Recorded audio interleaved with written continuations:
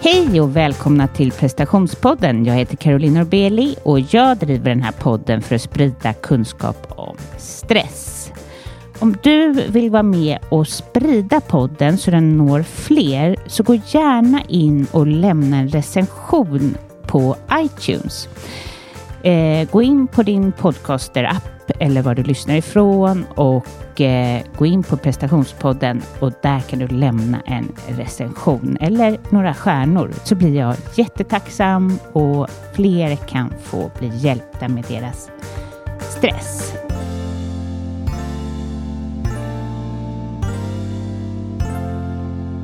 Ja, den här veckan har jag funderat en hel del. Jag är så tacksam för att jag har ju fått hjälp med klippningen, vilket ni kanske hör att allting är så bra. Jag får hjälp av Daniel på Lejon Media.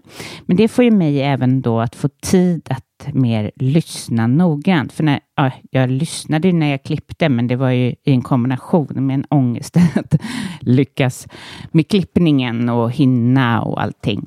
Men nu, jag hör ju, och det vet ju jag sedan länge, att jag har ju något talfel. Det är typiskt att jag ska ha podd och och är väldigt modigt att jag har en podd. Nej, men jag slänger med orden och vrider och vränder och det har väl att göra med att jag kanske inte stannar upp, och många, om man säger fel så kan man ju backa bandet, men det glömmer jag ofta och fortsätter, och det kan ju vara otroligt smärtsamt för mig att lyssna på. Helst av allt vill jag slippa lyssna på avsnitten i huvudtaget. Men då tänkte jag så här, jag fick även nämligen min första kritik. Alltså jag har ju snart hållit på med podden i 5 år. Och jag fick min första kritik på att jag säger verkligen hela tiden. Och den personen har ju rätt. Jag märker ju det i min, liksom, när jag pratar med mina vänner och så. Att det är ett sätt för mig att stödja att den här personen har rätt och ska känna sig bekväm. Så nu jobbar jag med att ändra det. Jag är så tacksam för att jag inte fått mer kritik än just bara den här verkligen. Och nu, ni som sitter på massa kritik, ni behöver inte skicka det till mig. Jag har inget behov av det. Men då har jag tänkt över det lite, och jag kommer säga även till min klippare att klippa bort när jag säger verkligen. För det är supersvårt att få bort. I den här intervjun som jag hade nu fick jag liksom svälja ordet verkligen flera gånger. Men det är ju det här med att jag också säger konstiga saker. Att min ordföljden blir inte alltid rätt. Och jag hittar inte alltid orden. Och, jag hör ju det. Det är otroligt smärtsamt. Och jag tycker det är fantastiskt att det är så många som vill lyssna på mig i alla fall. Jag har snälla kompisar som säger att de inte tycker att det är alls, att de inte märker det särskilt mycket. Men det märks ju kanske mer i en podd, så tycker jag. Att jag kan liksom sticka in fel ord ibland. Men då har jag börjat tänka på det, var det kommer ifrån. Och det har jag väl tänkt på förut. Och min man är ju copywriter och sådär, så jag har ju liksom fått höra det innan. Och jag är nämligen, och jag hoppas att jag kan komma av det här. Jag är bådhänt. Jag använder både vänster och höger. Alltså jag skriver med vänster. Jag spelar pingis med höger, tennis med vänster och vad är det mer?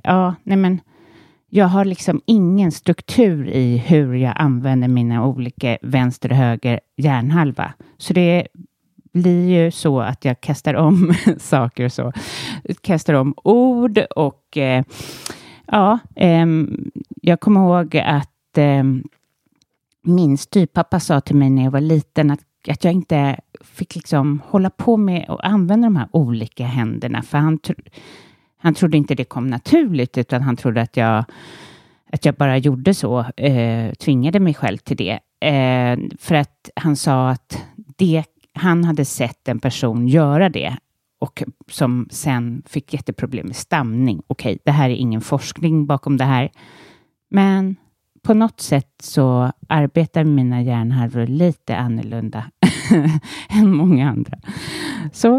Så kan det vara med det.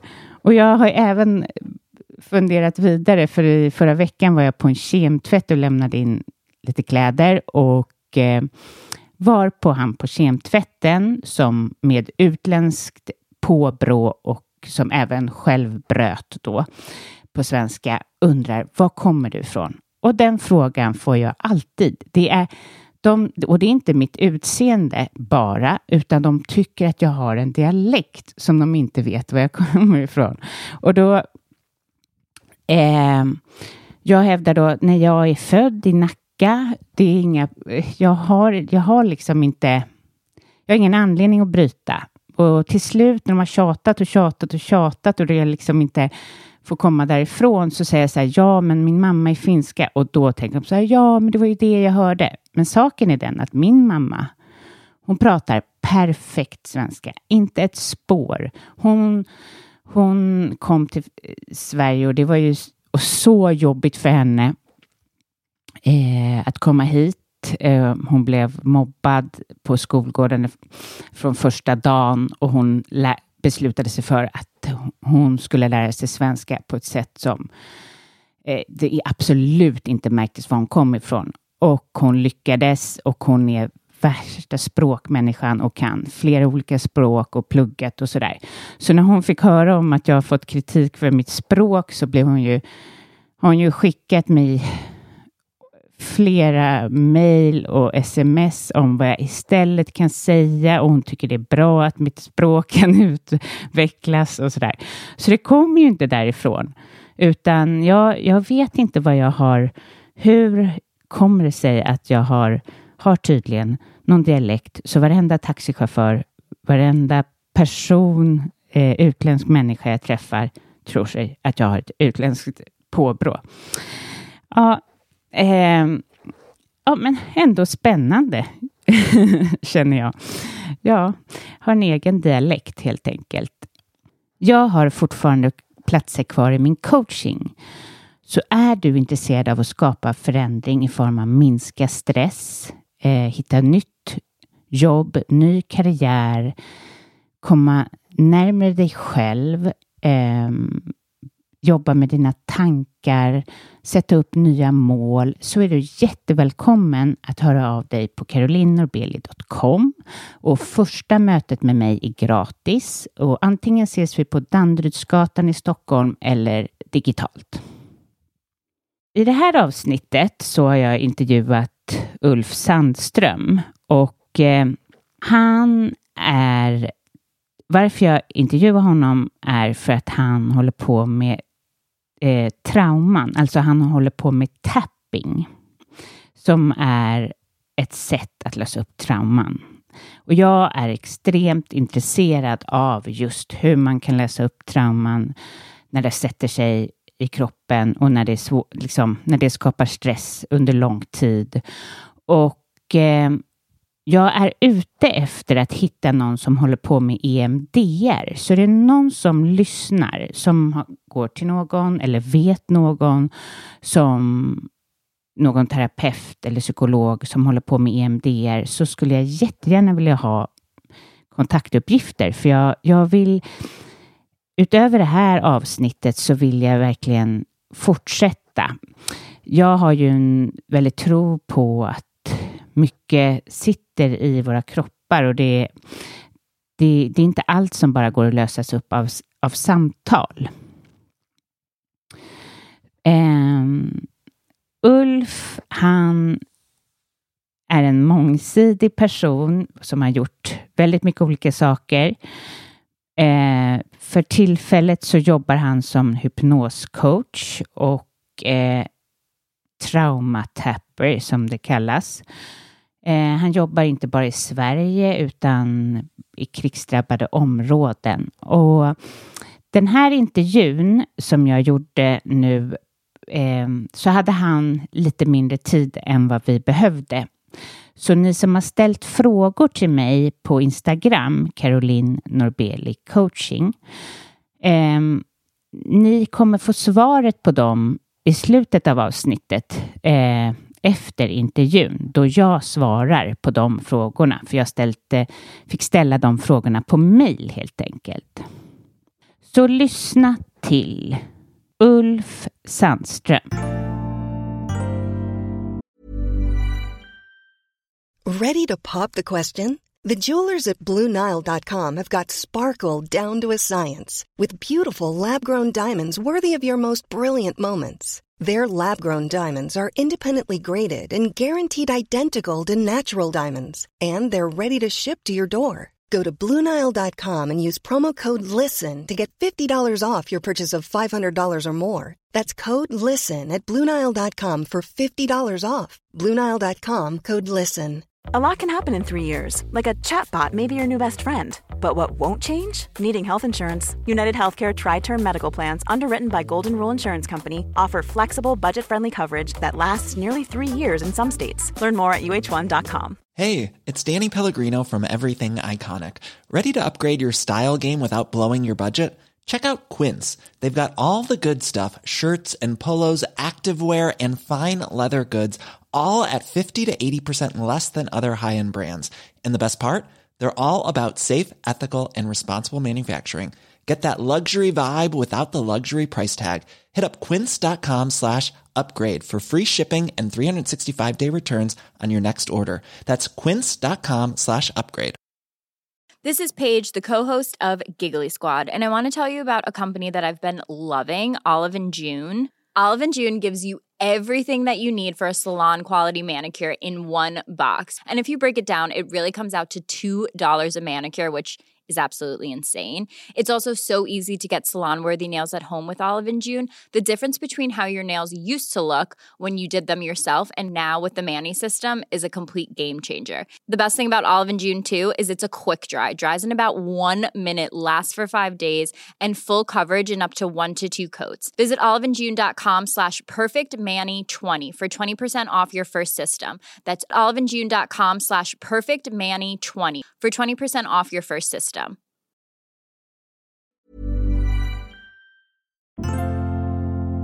Välkommen till prestationspodden, Ulf. Wow, prestationspodd. Nu får vi prestationspoddtankar här. Ja, men det här är ju en podd som egentligen är allt annat än prestation. Och namnet så var det... Jag startade podden med ville locka människor som hade höga prestationskrav, vilket han har lyckats med. Precis. Alltså som lyssnar på den här Just podden. Det, folk som gillar att prestera. Ja, men det som egentligen tas upp är mer stress och eller vad som ligger till grunden till stress. Och anledningen till podden är att jag vill att människor ska veta att de inte är ensamma, och det vet, men också känna det i samtalen. Just det är jätteviktigt. Ja. De flesta, nästan alla människor känner ju att ingen förstår dem i något läge i livet. Precis. Så berätta, vad jobbar du med? Jag jobbar ganska brett, så att säga. Jag jobbar med dels en väldigt stor del av min verksamhet att jag jobbar med folk som har traumatisk stress, som har varit med om krig, övergrepp, tortyr, flyktingar. Och det jobbar i en organisation som heter Peaceful Heart Network ihop med min kollega Gunilla Hamne. Så vi jobbar sedan över 10 år i några av de mest utsatta områdena som finns på jorden. Så vi har varit i Kongo med fritagna barnsoldater och kvinnor utsatta för systematiskt gender-based violence, som man säger. Eller hos folk efter folkmordet i Rwanda och flyktingar på Lesbos i Moria, flyktingläget som brann ner nyligen. Då när du åker dit så är det på uppdrag då av någon? Nej, vi tar själva våra uppdrag, så att säga. Vi gjorde ett beslut för vår mentor, Dr. Carl Johnson, som bland annat hjälpte folk i Kosovo i efterdyningarna av kriget där, som hade många efterdyningar. Han hade också hjälpt många Vietnamveteraner i USA. Han sa, åk till de som är mest sårbara, där ingen hjälper ännu. För det där glappet finns. När det väl finns UNESCO och flygande läkare och Läkare utan gränser på plats, då finns det en infrastruktur för folk. Men det finns många platser där det där inte har hänt ännu. Precis efter en storm i Nepal, eller precis efter en jordbävning i Haiti, eller precis under skogsbränderna i Kalifornien. Eller bara vanliga livet här i Sverige. För på individnivå så är ju alla människor i en kris någon gång som ännu inte är åtgärdad. När du är där, vad gör du? Vi lär folk att förstå sitt nervsystem. Vi lär folk att stress och till och med posttraumatisk stress är inte kroniskt, går att läka och man kan göra en stor del av det arbetet själv och det tar inte lång tid. Och sen visar vi exakt hur man gör och hur de kan visa det för andra. Ja, okej. Men om vi börjar med då, vad fick dig så intresserad av hälsa och trauman? Det är en fin fråga. Många säger till både mig och Gunilla ibland, hur kan ni hålla på med trauma? Det är ju hemskt och jobbigt och besvärligt. Och vi säger tvärtom, det är fantastiskt. Det är makalöst intressant och tillfredsställande eftersom vi märker att det går att göra skillnad. Och det är ju något av det mest meningsfulla man kan känna. Vad kul det är att liksom få hjälpa folk som tror att allt hopp är ute och så kan man tända hoppets lykta igen. Men för mig var det, jag gick den långa vägen, eller kort i och för sig. Jag växte upp utomlands i 7 olika länder så jag fick återuppfinna mig själv i nya kulturer. Delvis i Ungern, i Spanien, i Colombia, i USA, på Kuba och i Danmark. Så det här gjorde att jag blev intresserad av hur folk tänker. Och man kan säga om det finns någon prestation som barn så är det prestationen att smälta in. Ja. Och det är där det börjar. Vi ska smälta in så mycket att vi accepterar det. Vi ska vara bra på någonting så mycket att vi får någon slags ställning i flocken. Så att vi kommer med något. Vi är snygga eller roliga eller har en kul swimmingpool eller är bra på att jonglera eller whatever. Man kommer med någonting till bordet. Det är ett knytkalas att vara barn. Och sen så till det här knytkalaset vill man ju komma med god anda. Så finns det ju folk som inte tycker om man presterar för mycket. Som letar efter någon att sparka på. Och då ska man hantera det och undvika sådana situationer. Eller så briljerar man av någon anledning på någonting som någon annan mår dåligt av. Därför att de själva känner att de är usla på det. Och plötsligt så har man fått någon annan att må dåligt bara genom att vara bra på något. Så det är ju så många nivåer. Vuxenlivet är ju exakt likadant med prestationer. Men vi ser det inte så. Men allt är egentligen bara en enda stor sandlåda där vi går fram till folk och säger, ska vi leka? Ska vi leka arbete? Ska vi leka sport? Ska vi leka familj? Ska vi leka terapeut? Ska vi leka kronofogde? Och sen så kollar man vilka regler det är och så försöker man anpassa sig. Så du blev bra på att förstå vad som krävdes av dig, av alla de här flyttarna? Ja, eller det förstod jag inte då. Men jag fick upp ögonen för hur olika det kan vara. Om du ena sekunden lever i en militärdiktatur i Spanien eller en Sovjetdiktatur som det var på den tiden i Ungern och sen hamnar du i USA så är det lite post-hippie-era liksom. Då kan du se att alla presterar men alla presterar i systemet de bor i. Gäddan presterar i viken, trasten i trädet, apan på sot eller i djungeln och det är ändå samma liksom prestationscirkel. Några gör det lätt och ledigt, några har flyt, några har haft tur och några har haft otur. Och sen då längre fram så bestämde jag mig ganska tidigt för att jag gillade att spela musik. Jag började när jag var 4 år i Ungern. Och så blev jag musiker när jag var 15 och har försörjt mig sedan dess på det. Som har varit stundtals min enda försörjning och stundtals en delförsörjning. Och så här i coronatiden en nollförsörjning. Och genom musiken så hamnade jag i hypnos. Därför att vi gjorde en föreställning med en hypnotisör. Eller vi gjorde en föreställning med en knivkastande galen trollkarl som kände en hypnotisör. Och då introducerade jag mig till hypnos. Och så tyckte jag det där verkar spännande. Kan man prata så folk mår bra eller konstigt eller knasigt? Då började jag använda det som artist. Så tänkte jag att som artist kan man tycka att det är en prestation att få applåder. Eller det är en prestation att få en stående ovation. Det är en prestation att spela ett bra solo. Det är en prestation att fungera ihop med alla andra på scenen. Ibland är det en prestation att få betalt. Så att alla de här olika situationerna som man då anpassar sig i. Så när jag upptäckte hypnos så upptäckte jag att jag kunde... Det jag gjorde intuitivt med att försöka förmedla en slags trollbindande stämning på scen kunde jag plötsligt göra medvetet. Jag förstod vilka ord jag ska undvika och vilka ord jag ska säga. Så helt plötsligt förstod jag marknadsföring och kommunikation och relation, allt möjligt på ett bräde, eftersom orden avgör vad vi känner. Och det är hur vi känner när vi pratar med någon som avgör om vi gillar dem. Och då föll bitarna på plats. Det var ju det här jag letade efter när jag växte upp på alla olika ställen med olika språk och allting. Vad är det för ord jag behöver lära mig på spanska för att kunna passa in i ett spanskt kompisgäng? Det kanske bara är 3 ord. Och vad hände sen i ditt arbetsliv?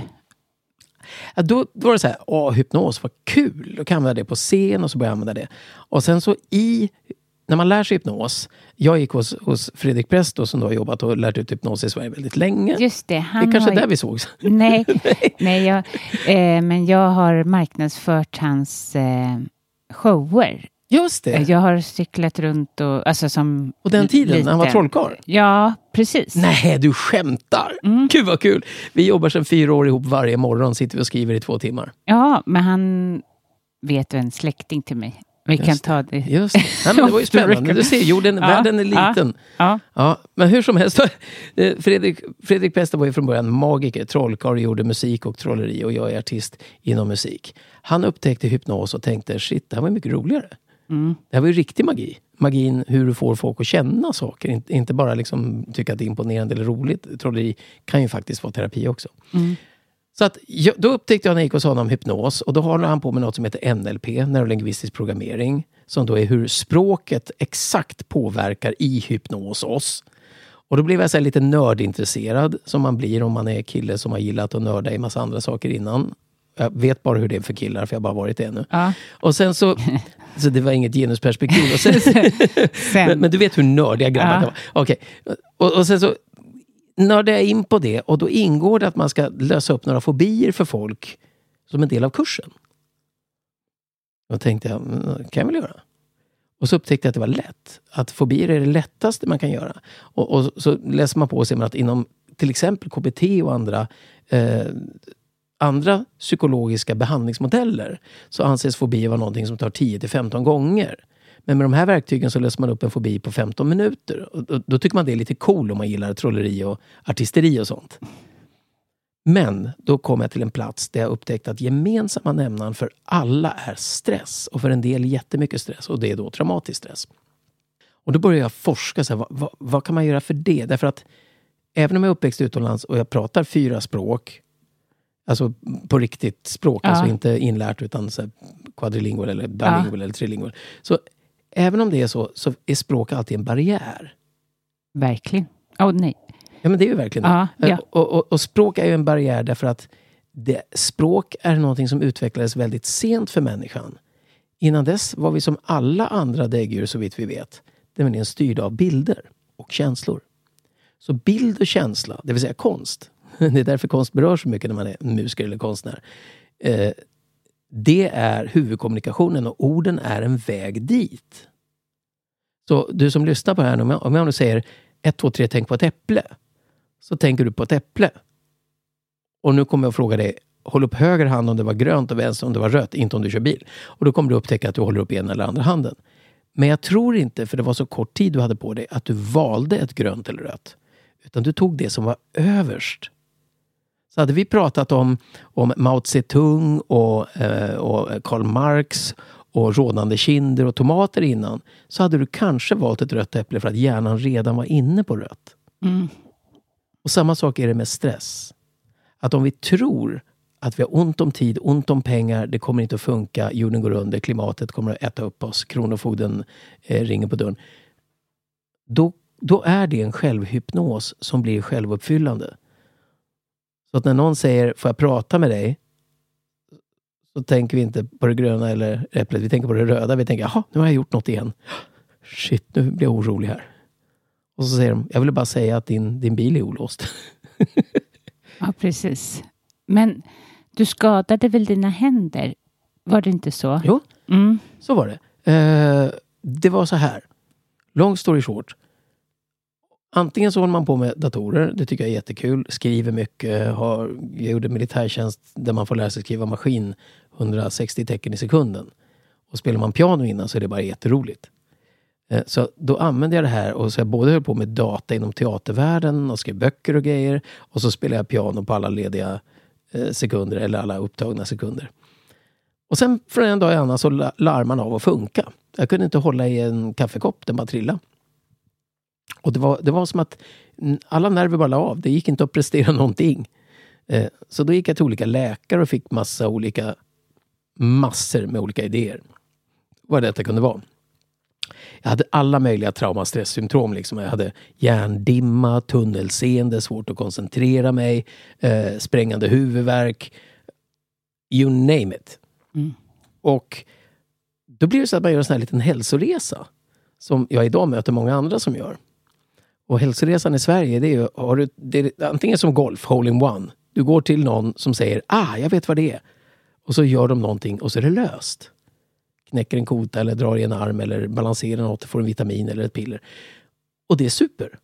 Men ofta är det mer komplext än så. Och då hamnar man i en ganska lång hälsoresokarriär där man i princip måste vara frisk för att orka med det där. För då kommer en och säger... Nej. Ja, eller hur? Då kommer en och säger, men du har fått tennisarmbåge, säger sportläkaren då.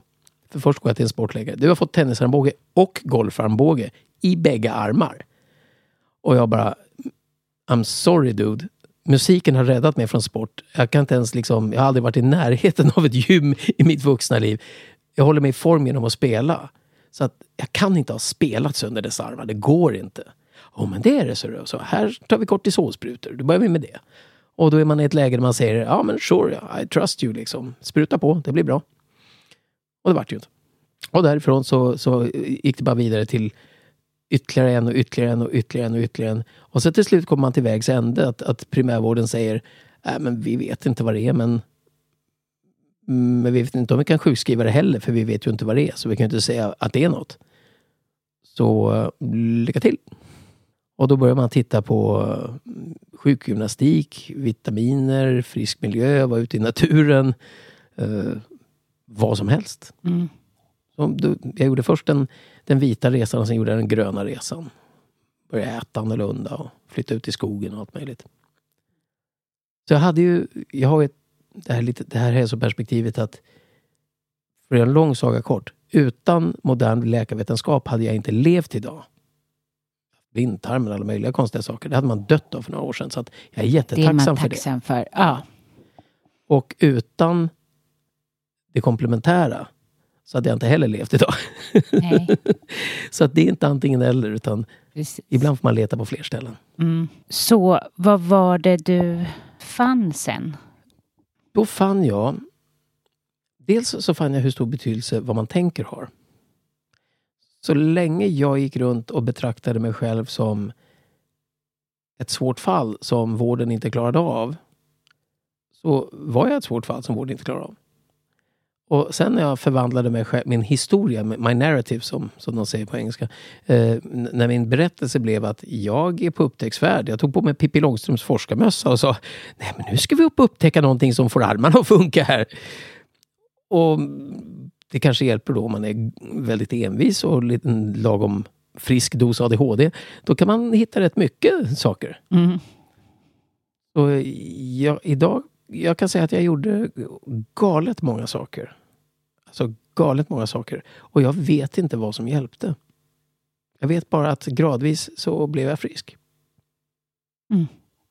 Men var det där det formade sig lite intresset ännu starkare för hur man kan påverka? Ja, där formades ett intresse för vad gör man när man tror att det inte går att göra något? Och jag menar, det är ju så här, slump, och tittar man tillbaka så är det en annan historia än när man var där. Mm. Så man skriver gärna en historia som man gillar efteråt. Min farfar dog när jag var 15-16 och då jag frågade mina föräldrar, vad vill du ärva av alltihopa?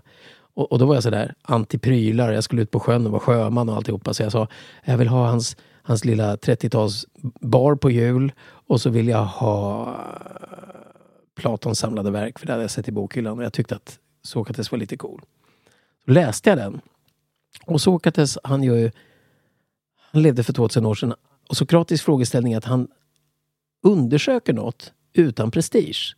Så för honom är det inte en prestation att lista ut om han har rätt eller fel. Utan målet är att få reda på vad är egentligen dygd? Vad är en god stat?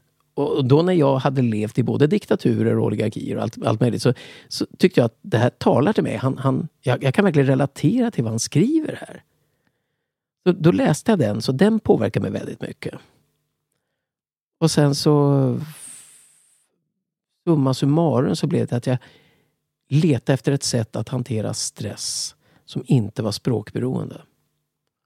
Och då hittade jag en blogg om en kvinna som åkte runt efter folkmordet i Rwanda och hjälpte massa människor utan att pratterapi och utan mediciner. Och då tänkte jag, det här är galet. Så jag skrev till henne och tänkte, vem du än är, var det där än är. Om det funkar så vill jag ha lite. Det vill jag lära mig. Och hon heter Gunilla Hamne. Då åkte hon runt och gjorde det som kallas för tapping. Som är en relativt ny terapi som upptäcktes också av en slump av en psykolog som heter Roger Callahan. Vad är det för skillnad? Eller först och främst, vad är tapping för? Ja, det här tapping är det man kan då säga att det finns, när det gäller stress så är det så här, hjärnan kan skapa tankar som talar om för kroppen via sköld- och tarmkörtel ner till binjuren att nu behöver vi göra någonting. Och för att göra någonting behöver vi actionhormoner.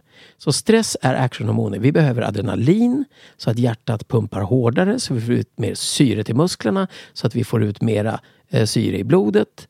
Och sen så behöver vi kortisol som har massa olika funktioner. Bland annat så skapar det mer energi i kroppen genom att lösa upp lättlösligt fett så att vi får sockermässigt bränsle. Och sen så får vi norepinefrin eller noradrenalin. Det är de 3 huvudsakliga stresshormonerna. Och stress förknippar vi ofta med någonting negativt. Nu ska jag prestera, och vilken stress. Men enligt Hans Seile som uppfann begreppet så är stress när vi får en impuls att göra något. Det är en stressor. Så om det sätts en mygga på näsan, det är en stressor, den säger vifta bort den. Om det kommer Jehovas vittnen vid dörren som en stressor som säger bjud på kaffe eller göm dig eller prata med dem eller whatever. Och då har vi, det här är det som då blev intressant. Idag finns det många fler bevisade eller troliga teorier om stress än vad det fanns för 5-10 år sedan. Tack vare fMRI, hjärnskannen. För nu vet vi vad som händer i hjärnan. Mycket mer än tidigare. Och så har det kommit ett nytt begrepp som är polyvagalteorin som handlar om att antingen är vi i balans. Och då är all stress som vi gör för att uppnå någonting vi vill ha. Det kan man då kalla för positiv stress. Stress som vi gör av lustbetonat beteende. Jag springer efter bussen för att jag såg en kompis på den. Eller jag springer till restaurangen för de har så goda tacos innan de stänger. Det är liksom, nu tar vi den, kom igen allihopa. Det är positiv stress kan man säga. Och sen så har vi när vi springer från någonting. Kommer inte att hinna, pengarna räcker inte. Får jag ihop det innan månadens slut. Då är vi inte längre i ljus- och hjärtaläge och lekläge. Utan då är vi, jag ska överleva ett hotläge. Och hotläget, den sortens stress, den skapar mer adrenalin, mer kortisol. Och om vi befinner oss i den en längre tid så glömmer systemet kranarna på. Och då har vi kortisol och adrenalin i överskott. Och då blir vi lite hyper. Så när vi är lite hyper innebär det att istället för att lugna ner oss så stressar vi ännu mer. Måste bara fixa en grej till. Jag ska bara fixa den här också. Eller flytta på den nu. Jag måste dammsuga. Men snälla, sätt det. Nej, jag måste fixa det här nu. För då är man i konstant hotläge och försöker undkomma ett hot som inte finns. Och det kan då under lång tid leda till att kroppen helt enkelt börjar lagra andra saker. Precis som alla sprang efter toapapper i början på corona i tron om att det skulle vara bättre än vaccin. Och viktigare att torka rumpan än att tvätta händerna. Men då kan jag ifrågasätta om de verkligen... Alltså, det är en fråga som man kan ställa någon på en arbetsintervju. Ja. Gick du och bunkrade? Ja, eller hur? För det säger en del. Det säger en del, det gör det. Och efteråt så kan folk säga, jag vet inte, alla andra gjorde det, så jag gjorde det också. Nej, nu är jag hård, det är säkert jättemånga som har gjort det. Men det är bara, det var ju inte närheten av att systemet är på att kollapsa. Nej, och det är några miljarder människor som aldrig använder toapapper. De sprang inte efter nya pinnar heller. Eller tvättlappar. Så att det är märkligt. Ja. Men stress är inte logiskt. Men då har vi lekläget, ljus och hjärta.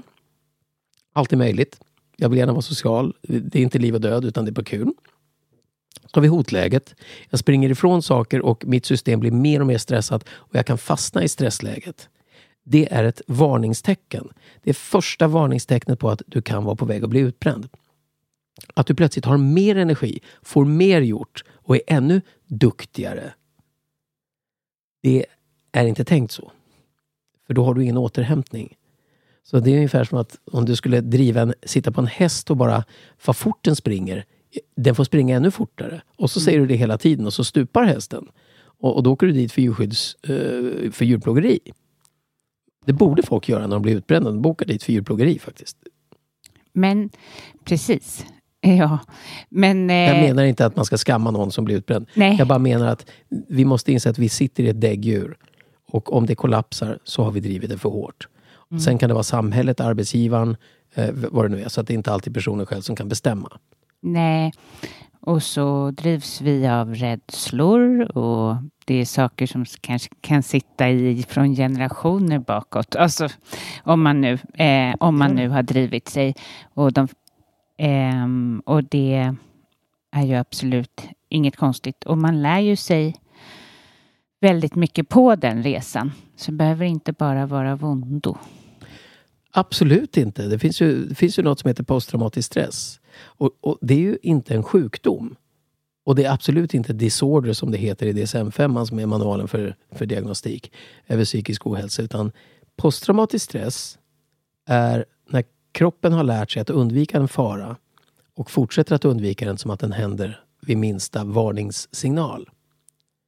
Så att om någon blåste en visselpipa innan bilen på Drottninggatan började åka och du var där, så kan du sitta på en fotbollsmatch 10 år senare och någon blåser en visselpipa och plötsligt så får du en panikattack därför att ditt nervsystem, det djuret du bor i, är tillbaka på Drottninggatan.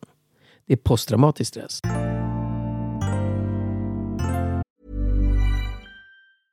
A lot can happen in the next 3 years. Like a chatbot may be your new best friend. But what won't change? Needing health insurance. United Healthcare Tri-Term Medical Plans are available for these changing times. Underwritten by Golden Rule Insurance Company, they offer budget-friendly, flexible coverage for people who are in between jobs or missed open enrollment. The plans last nearly 3 years in some states, with access to a nationwide network of doctors and hospitals. So for whatever tomorrow brings, United Healthcare Tri-Term Medical Plans may be for you. Learn more at uh1.com.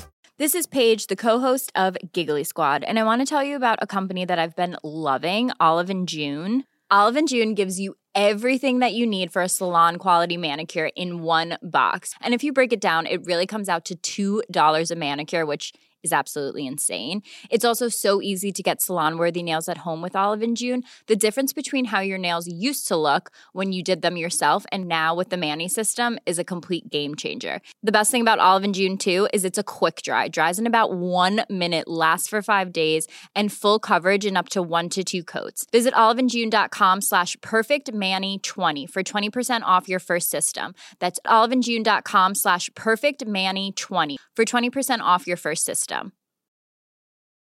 Wow. Nice. Yeah. What you're hearing are the sounds of people everywhere putting on Bombas socks, underwear, and T-shirts made from absurdly soft materials that feel like plush clouds. Yeah, that plush. And the best part? For every item you purchase, Bombas donates another to someone facing homelessness. Bombas. Big comfort for everyone. Go to bombas.com/ACAST and use code ACAST for 20% off your first purchase. That's bombas.com/ACAST. Code ACAST. Jag har själv fått enormt mycket hjälp av EMDR. Men jag har aldrig lyckats hitta någon att intervjua om. Jag skulle verkligen också vilja hitta det. Hon som gjorde det på mig har även använt sig av tapping. Det är ju väldigt effektivt. Och det är otroligt. Det går att ta bort, minnen som stör, eller ta bort gör man ju inte, men lugna minnen som stör. Alltså minnen som man inte vet stör en. Just det. Som stör en kanske dagligen.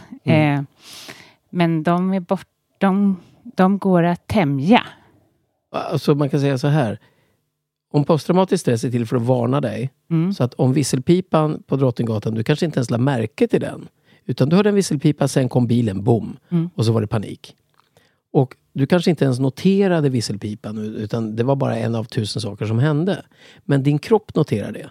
Och det är som du säger, din kropp har ett minne som du inte vet om. Och varje gång det är fotboll på tv så mår du dåligt och du vet inte varför. och då är grejen den, det är posttraumatisk stress. Och vad man gör då är att man avbetingar det där. Och det kan man göra oändligt mycket lättare med kroppen än med knoppen. Väldigt mycket lättare. Och då är tapping en metod, meditation är en metod, mindfulness är en metod, yoga är en metod, skrattterapi är en metod, dansterapi är en metod, havening där man stryker på armarna. Allt som skapar lugn i kroppen är lugn i knoppen. Och då rycker man den där lilla kopplingen mellan visselpipan och Drottninggatan. Och då kan du minnas Drottninggatan, men du får ingen reaktion. Men då vet jag att det var en av mina följare eller lyssnare som på Instagram frågar hur vet man att det är posttraumatisk stress om man nu ska söka för det? Och då skulle jag säga så här att mitt råd från hjärtat och även Gudelias, vi har hållit på i 10 år, vi har träffat, alltså vi är verksamma i 30 länder och vi har påverkat över 200 000 personer. Vi har många stories. Vi har gjort forskningsstudier på det här.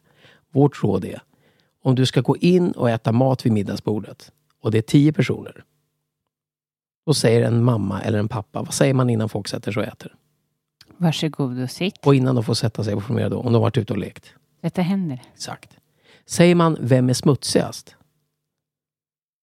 Nej. Alla får tvätta händerna. Man går inte och tittar, du hade väldigt skitiga händer, du hade bara lite skitiga, utan alla tvättar händerna för alla är smutsiga, mer eller mindre. Några är superskitiga. Och då kan man säga att några kanske har det som kvalificeras som posttraumatisk stress och några kanske bara har jobbig stress och några kanske bara har lite ångest. Men det spelar ingen roll. För om du använder EMDR eller tapping eller havening eller de här metoderna som jobbar med att lugna kroppen, och det vet du att de gör därför att om hjärtat slår långsammare så har du lugnat kroppen. Så enkelt är det. Men då kan du använda det och då försvinner det. Jag fattar. Så om man nu vad är liksom, hur funkar tapping? Alla de här metoderna, kroppsmetoderna, har en gemensam nämnare. De får kroppen att uppleva, inte hjärnan, utan kroppen upplever, precis som en hund eller häst, eller katt, eller hamster. Kroppen upplever att det är lugnt. För det var kroppen som upplevde panik förut.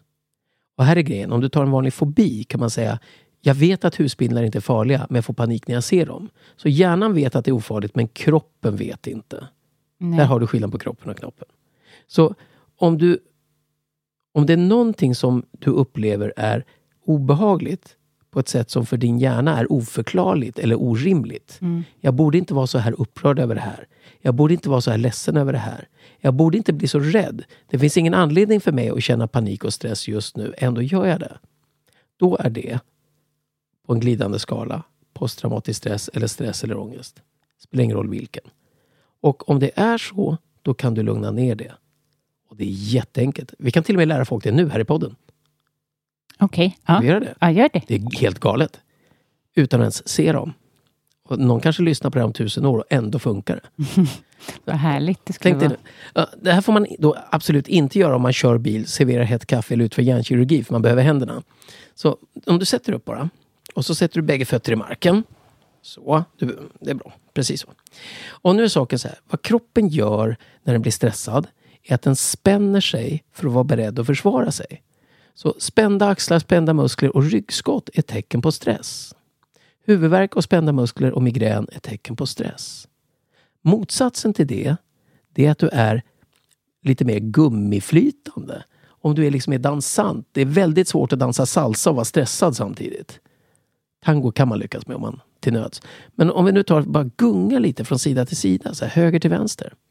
Tänk vad coolt. Man ser massa folk med hörlurar som gungar. Nu lyssnar de på den där podden. Gud vad coolt, det gjorde jag häromdagen. Ja, men titta vad de gör. Och så, det är så här. Om jag sa så att när du känner ett hot från allting, då är du inte lekfull. Då vill du inte ens prova sånt här. Då säger du, det där har inte jag tid med. Trams, jag ska ha Sobril eller 30 glas vin så lugnar jag ner mig. Men faktum är att bara gunga från sida till sida. Och så ett milt leende. Ett sånt där som man har när någon säger, kommer du ihåg när du hade ett milt leende? Och leendet påverkar hormonerna, gungandet påverkar hormonerna. Och sen kan du då ta 1 eller 2 händer och så bara trummar du med fingrarna över bröstkorgen samtidigt som du gungar.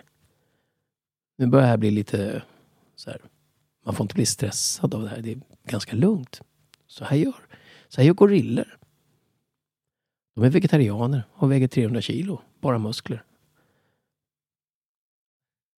Och så tar vi här igen och så tar du ett djupt andetag. Och så håller du andan och gungar, fortsätter gunga lite till höger och till vänster. Här sitter jag och gungar. Och så andas du ut och fortsätter att trumma så där över bröstkorgen. Det här kallas då Quick Stress Relief. Och på vår hemsida peacefulheart.se där kan man tanka hem film som visar det här. Så du kan göra det här jätteenkelt som tusentals människor har laddat ner och fått att funka. Så kroppen sitter inte och gungar med ett milt leende och trummar över bröstet och andas i lugn och ro om vi är jagade av en sabeltandad kronofogde eller någonting. Den gör inte det. Så att vad vi gör är att vi ger vad som kallas ett motbudskap via kroppen till det här nervsystemet som säger, du kanske tror att det här är farligt, men nu tar vi det lite lugnt allihopa och bara sätter oss och har det härligt här vid lägerelden. Och när kroppen känner det, då vinner kroppen. Ja, för min del har det varit helt otroligt med EMDR. Förr i tiden skulle jag hängt ut den här personen i podden, men nu har jag liksom ändrat min åsikt på grund av EMDR, så jag behöver inte ens säga vem det är. Men jag gick där för den, eller bland annat då för den relationen och saker som då har hänt bak i tiden. Och innan så kunde jag få påslag när den personen dök upp eller bara inom mig överhuvudtaget tänka på den eller liksom en ilska och relationen funkade aldrig. Men så efter 6 gånger eller 7, jag är klar med just den, men sen kom corona så kan inte jag träffa den här personen. Men i huvudtaget så är det så att min inställning är helt förändrad. När jag ser den här personen nu så ser jag den och bara, titta där är den. Gud vad härligt. Och jag vill bara krama om den och tänker så här, bara den lever länge så jag kan få vara med den. så otroligt kraftfullt. Och det som då är kraftfullt, EMDR är då samma sak som tapping. Det är samma mekanism. Du frågar vad som egentligen händer. Det som händer är att när kroppen blir lugn, då ökar en av hjärnvågorna som kallas deltavågen. Den ökar också när man är i djupmeditation eller djupsömn, men den är också vaken när man är vaken. Den är mer en hjärnvåg som bearbetar och lugnar systemet. Den i sin tur, och nu är vi inne på, nu kan vi säga, den i sin tur anses i studier påverka ett visst kalcineurin i hjärnan som depotentierar de synapser som bildas när man blir traumatiserad. För att i amygdalan som är fight and flight-centret så finns det små kopplingar, små krokar som kopplar in visselpipan till rädsloreaktionen eller som kopplar in den där människan du ser till gamla dåliga minnen och dåliga känslor. Om du då kan skapa en deltavåg så sker en neurobiologisk, kemisk, mätbar och verifierad vetenskaplig process där vi löser upp kopplingarna fysiskt och det kallas depotentiering. Och EMDR, det vill säga ögonrörelser fram och tillbaka till höger och vänster samtidigt som man processar ett minne, ökar den deltavågen och är också ett sätt att skapa det. Så det är ett av alla möjliga sätt att skapa den här lugnande processen som startar en neurobiologisk kemisk process som löser upp saker. Ja, det är fantastiskt. Så är det ni använder er av när ni är på de här olika platserna Det är det vi använder oss av i allting. Alltså jag jobbar ju som både terapeut och coach. Så jag har coachat fotbollslag upp i Allsvenskan. Och då har jag använt det här för att hantera stress under press i slutet på säsongen. När man ska prestera. När det fick vara publik så Dalkurd när de skulle upp i Allsvenskan. Det var ju helt galet på matcherna. Dessutom var ju de inofficiellt nationellt landslag för kurder. Så att det var ju både vanliga fotbolls-euforin plus det ovanpå. Och då när allting står på spel och man ska upp och ta de där sista poängen, det är rätt mycket press. Men har man då möjlighet att skapa den där bubblan av lugn inuti sig, så kan man prestera även under press. Och då är det inte en prestation med sammanbitna tänder, det är prestation med ett leende. Och då är stresshantering med bland annat det här sånt som jag använder. När jag har kunder så märker jag när det sitter för djupt. För att man ska kunna, vissa kan ju komma och prata av sig. Man har olika, men när det är, och då inser jag ju att det här kommer inte bara gå i och prata bort eller göra en övning eller liksom, utan då behövs det verkligen. Men det här är alltså någonting som du kan göra med dem under samtalet. Och det är någonting där du kan ge dem gratis-appen som vi har. 27 språk, helt gratis. Self-help for trauma, Android och iOS. Jag börja med. Och då ger du den till dem. Och så, dels kan ni gå igenom det en gång tillsammans. Bara titta på den och köra tappingrundan. Det är fler punkter än vad vi gjorde nu. För en traumatapping-teknik som den vi har tagit fram, som den heter. Den är ordlös, man behöver inte prata om det. Men man behöver vara kopplad till känslan. Så känns det där som du inte vill ha, så kan du köra tappingen. Det tar 5 minuter. Sen får de med sig appen hem gratis. Och så kan de fortsätta att göra det här morgon och kväll. Och när det behövs. Och då brukar det för dem, väldigt många i varje fall, göra så stor skillnad att de kan börja lösa resten själva. Till exempel med samtal med dig eller med andra. Ja, men det ska jag verkligen göra. Går det att även häva komplexa trauman? Det har blivit nästan ett modord, precis som isbad. Komplexa trauman och isbad är liksom 2020 för mig. Komplex trauma, man vill bara se vad det är. Så är det så här, ett så kallat enkelt trauma, det är du har en bilolycka. Du minns den, det är som att den händer igen. Du vaknar i mardrömmar, det är samma minne om och om igen. Och du behöver lösa upp. Då är det inte så där jättemånga synapser som har bildats just då, därför att det är allting som hände då. Hur det lät på radion, vad du hade på dig, vad hände med din kompis, skamkänslor efteråt för att du överlevde och så vidare. Det är en grej. Men om vi säger att vi växer upp och så under en skoltid eller under en relation eller under flera år, så sker det massor med saker. Och det där brukar vara mer så. Så att jag skulle säga att komplex trauma är mycket vanligare än trauma. Alla är traumatiserade på något sätt eftersom det är en skyddsfunktion. Men komplex innebär egentligen bara att det är många situationer där det är svårt att minnas enstaka, för det var så många och de glider ihop. Och då är det så, för att lösa upp det, så de bildar ett mönster av 1000 saker som gör att man kanske har ett minne av att vara i sovrummet, som ett minne av att vara i köket, som ett minne av att vara i sängen och ett minne av att vara i badrummet, för att det här skedde på så många ställen att man mådde dåligt i en relation till exempel, eller på ett jobb eller någonting. Det komplexa blir att känslan är överallt. För vårt nervsystem har generaliserat den. Men det jobbar till vår fördel också. På samma sätt, om du tar varje gång känslan dyker upp, varje enstaka tillfälle den dyker upp. Så att du lär dig tapping eller hävning, och så går du iväg och så upptäcker du, shit, nu kom den här känslan. Istället för att säga, varför kom den? Eller vad är det som påminner mig? Eller vad av allting beror det här på? För det är helt ointressant när det gäller det här sättet att läka på. Så säger du istället, all right. Och vänder du inåt. Var är den? Magen, halsen, huvudet, tryck över bröstet. Hur stark är den? 0-10? Ja, men den är 7-8 någonting. Och det gör du för att ha en referens. Sen tar du fram appen och så kör du 5 minuter tapping. Vilket räcker neurobiologiskt för att lugna amygdalan, som är det som är exciterat i det här fallet. Och sen så efter det så säger du, ja, hur känns det nu om jag känner efter just nu? Ja, men då kanske det bara känns 5 eller 4 eller 3 eller 0 till och med. Och då har du löst en av alla saker som ledde till det här. Sen tar du nästa gång det händer och nästa gång och nästa gång. Och när du har gjort 3 till 8 gånger, så generaliserar systemet åt andra hållet.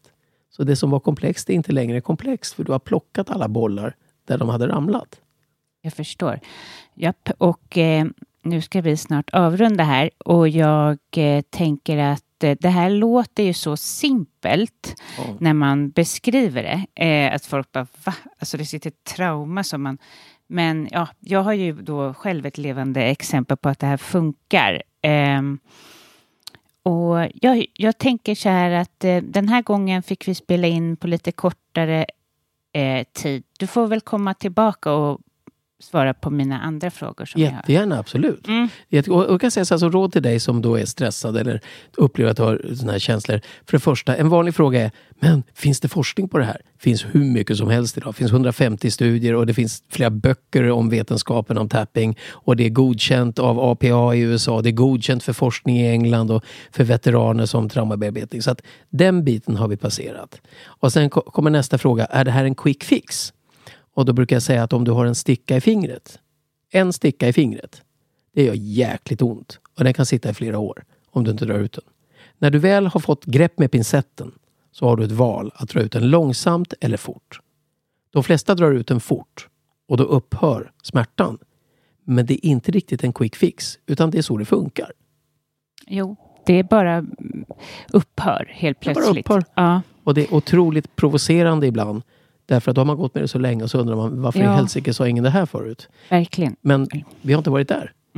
Det är nu forskningen börjar visa att wow, det här funkar och vi kan förklara det. Ja, så är det. Och japp, och jag ska lära mig det här. Det blir ju jättespännande. Och nu ska jag släppa iväg dig. Så tack snälla för att du kom hit. Så ingen på orsak. Återseende kan vi diskutera lite nervsystem och så också. Och tack för att du sprider det här. Och tack för att du får folk att lyssna på sånt här. För jag kan säga att det som behövs är att alla människor, precis som de tvättar händer och borstar tänder för att slippa magsjuka och karies, så kan du, om du gör det här dagligen, slippa stress och trauma och utbrändhet. På riktigt.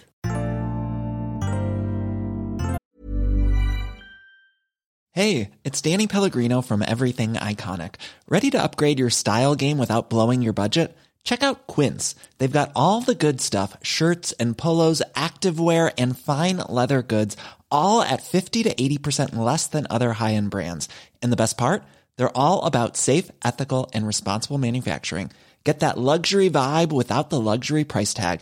Hit up quince.com/upgrade for free shipping and 365-day returns on your next order. That's quince.com/upgrade. Flexibility is great. That's why there's yoga. Flexibility for your insurance coverage is great too. That's why there's United Healthcare Insurance Plans.